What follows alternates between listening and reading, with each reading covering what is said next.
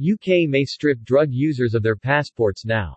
Warning so-called lifestyle drug users, middle-class people who take Class A narcotics. The UK's Minister for Policing Kit Malthouse said that these individuals are driving much of the violence and the degradation that we see from drugs overall.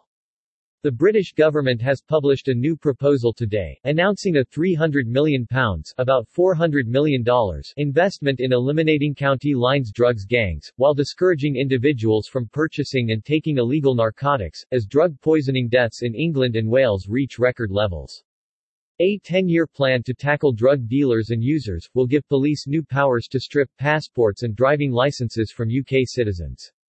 Warning so-called lifestyle drug users, middle-class people who take Class A narcotics. The UK Minister for Policing Kit Malthouse said that these individuals are driving much of the violence and the degradation that we see from drugs overall. Among the measures that may be taken under the new proposals to discourage drug users is the confiscation of their passports and driving licenses, as well as the imposition of nighttime curfews travel bans.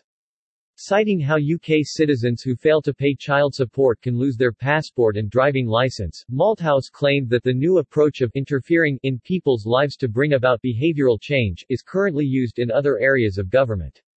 Defending the proposed strict crackdown on drug users, Malthouse argued it was helpful to impose these measures to allow authorities to jointly tackle supply and demand in the drug industry. It is thought that there are currently more than 2,000 county lines drug gangs operating in the UK, groups who move narcotics between different regions around the country. When in place, the new rules would let police seize phones from criminals to obtain their contact list, reaching out to drug users in this way to direct them to support services.